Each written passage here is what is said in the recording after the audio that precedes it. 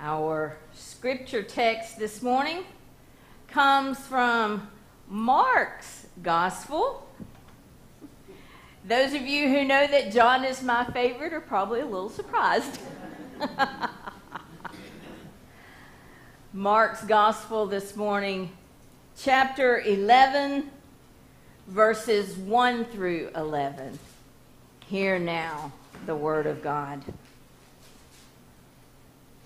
When they were approaching Jerusalem at Bethphage and Bethany, near the Mount of Olives, he sent two of his disciples and said to them, "Go into the village ahead of you, and immediately as you enter it, you will find tied there a colt that has never been ridden.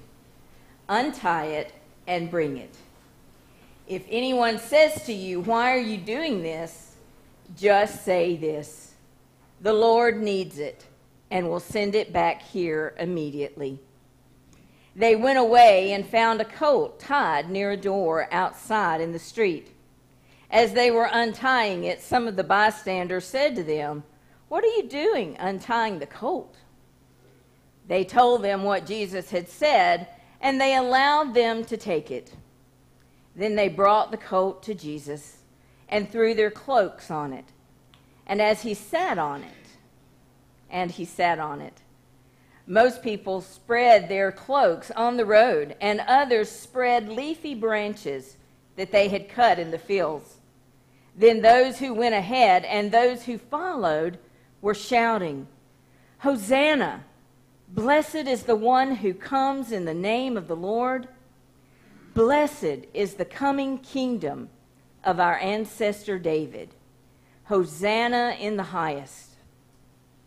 Then he entered Jerusalem and went into the temple. And when he had looked around at everything, as it was already late, he went out to Bethany with the 12. May the Lord add his blessing to the reading and hearing of God's word. Let us pray. Father God, you are King of kings and Lord of lords. And may we never forget that fact. In Christ's name we pray. Amen. The word lampoon means to publicly criticize someone or something by using ridicule or irony or sarcasm. National Lampoon was an American humor magazine that ran from 1970 to 1998. Now, National Lampoon usually pushed beyond the boundaries of what was generally considered appropriate and acceptable. Their storytelling, though, refined comedy and presented humor to those they called the twisted mainstream. I thought that was a very appropriate term, the twisted mainstream. And all of this was conveyed through voices that represent the next generation of leading artists. It was especially good at attacking what was considered holy and sacred. Now, I know that you're wondering at this point in time what on earth National Lampoon has to do with this story of Jesus coming into Jerusalem. When Jesus came into the city the way that he did, the way that only Jesus, the Son of God, could, he lampooned those who were in authority at that time. The Roman hierarchy, the scribes, the Pharisees, You know, all of those that we see time after time in the Gospels bumping up against Jesus and his ministry. Throughout the Gospels, we also hear Jesus saying to those who were closest to him and those that might have happened to have come to him for healing, we remember these words from the scriptures: "Don't tell anyone about this." Or perhaps he said, "Say nothing of what you had seen." But as we learned last week from John's Gospel, Jesus' time had come. The time had come to show the world just exactly who and what he was. And he did it his very own way. In Mark's Gospel, over and over and over, Jesus warns his disciples about his own coming death and suffering and his resurrection. But the disciples just didn't get it. And I know sometimes we might have that tendency to say, well, those dumb disciples, he laid it out as plainly as could be. What was it that they couldn't get? Hold on. Hold on. We are not that different. The disciples continued to shy away from the truth that Jesus was giving them. Now, does that sound vaguely familiar? Don't we, too, have that tendency to shy away from those uncomfortable truths that deep down inside we know they're true?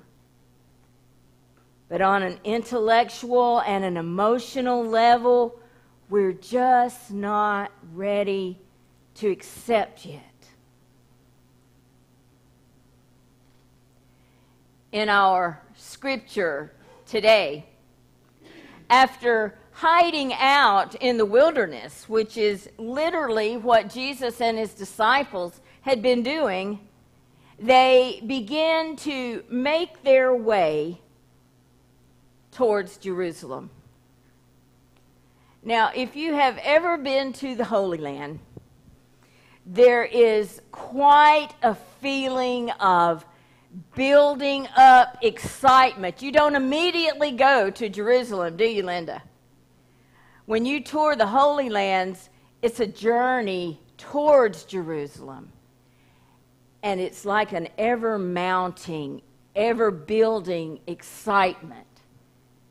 So for tour groups, when they come into Jerusalem, when they begin to enter the city, you are just so excited you could bust. You might say that was what Jesus did as he made his way towards the city of Jerusalem. Scripture says that Jesus and the disciples stopped at Bethpage and Bethany. Now, this was not a very far journey or trip from the Mount of Olives. They are very close at this point to the city gates of Jerusalem.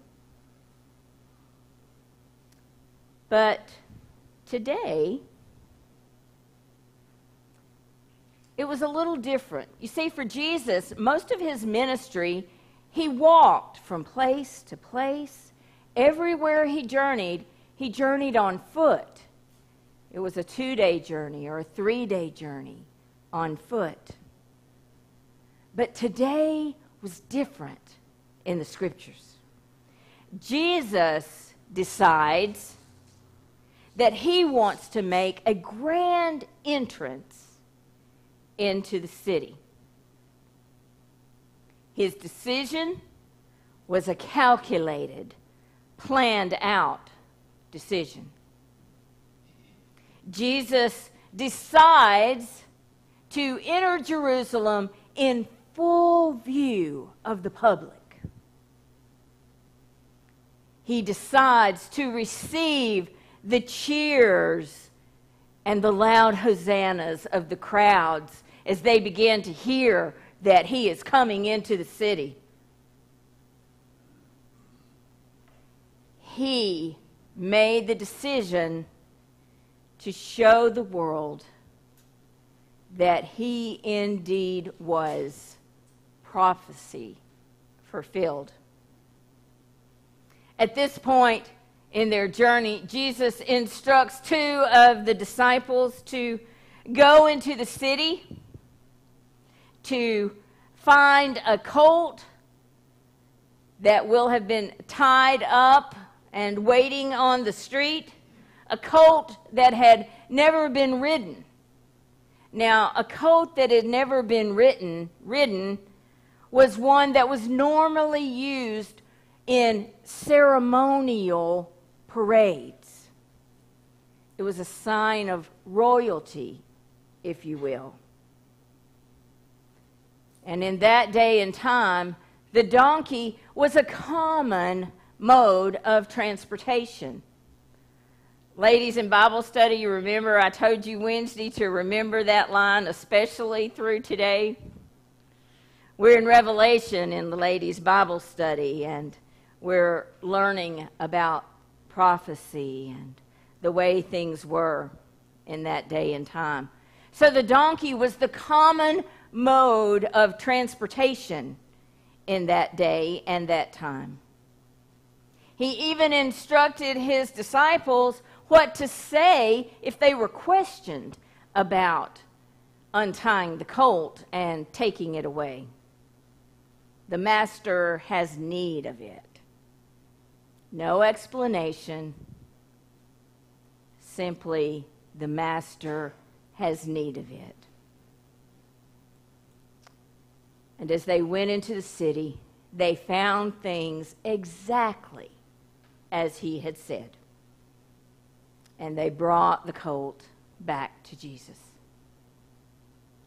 At this point in Jesus' journey, not only to Jerusalem, but to the cross, the chess pieces are becoming aligned.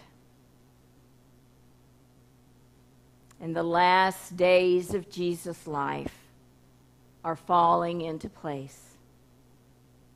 And as much as we love that beautiful scene that we have created through the years, the waving of the palm branches, we line up our children and we march them down the aisles, and it's a beautiful, happy time.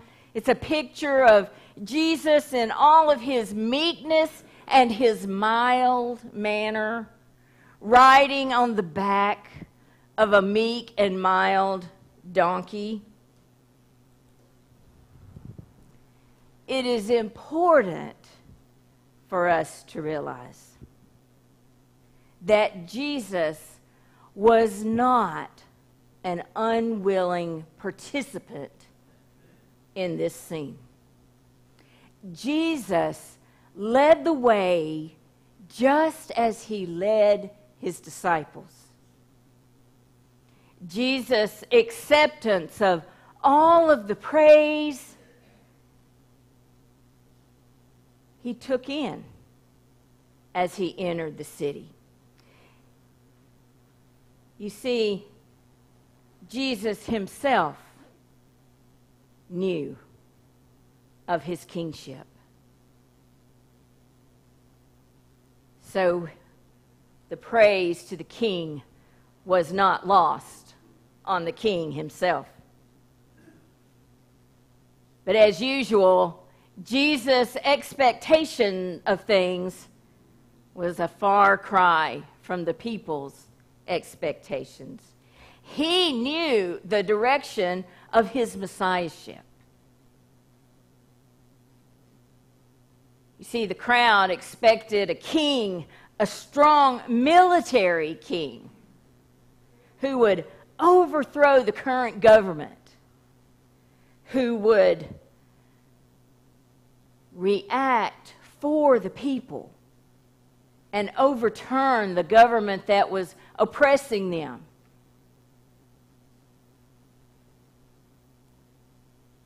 But what I find important in the message from the crowds was not the hosannas to the King of Kings, but it was what they said in that second line. The crowd expected a king who would establish a new rulership, if you will, through the lineage of David. And that's important because they recognized Jesus' connection to that. They believed that Jesus was that Messiah, that new king from the line of David. And so they rolled out, not in this case a red carpet, but perhaps a green carpet for Jesus to come into town upon. They sang Hosanna, which means save us. Save us. And they recognized that Jesus indeed was the promised Messiah. And I find that so interesting because it doesn't take but a couple of days for these believing people of Jerusalem who believed that Jesus was the new king from the line of David. It didn't take long for them to change their cries from Hosanna to crucify him.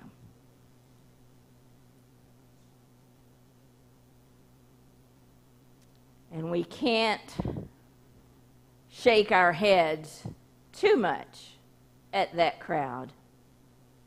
Because again, we as Christian worshipers, we wave our own palm branches and shout, Hosanna, God save us. Do we not? We confess Jesus as our Lord and Savior. But aren't we just like that fickle crowd that was there that day? With one breath, we are praising him and calling him our Lord and Savior. But as soon as he does not act or do as we expect, our cries too turn to crucify him. Jesus continues to go up to the throne of the cross, shedding his own blood and giving his own life. And it is all a part of a well-executed plan. A plan to show the world, the political world and the spiritual world, that God's way is the way. The people wanted a king who would overthrow the government and to save them from political oppression. But what Jesus came to do was to provide for eternal life and spiritual freedom. Only Jesus Christ can make us totally and fully alive, free from guilt, free from shame, from bondage, from regret. And his plan flies in the face of those elite politicians and the religious leaders of his day. A plan that, to the commoner's eye, looks like defeat. But Jesus knew exactly what he had come to do. And he did it. Showing rather than telling the world of his kingship. Nothing can achieve in your life what Jesus Christ died to give you.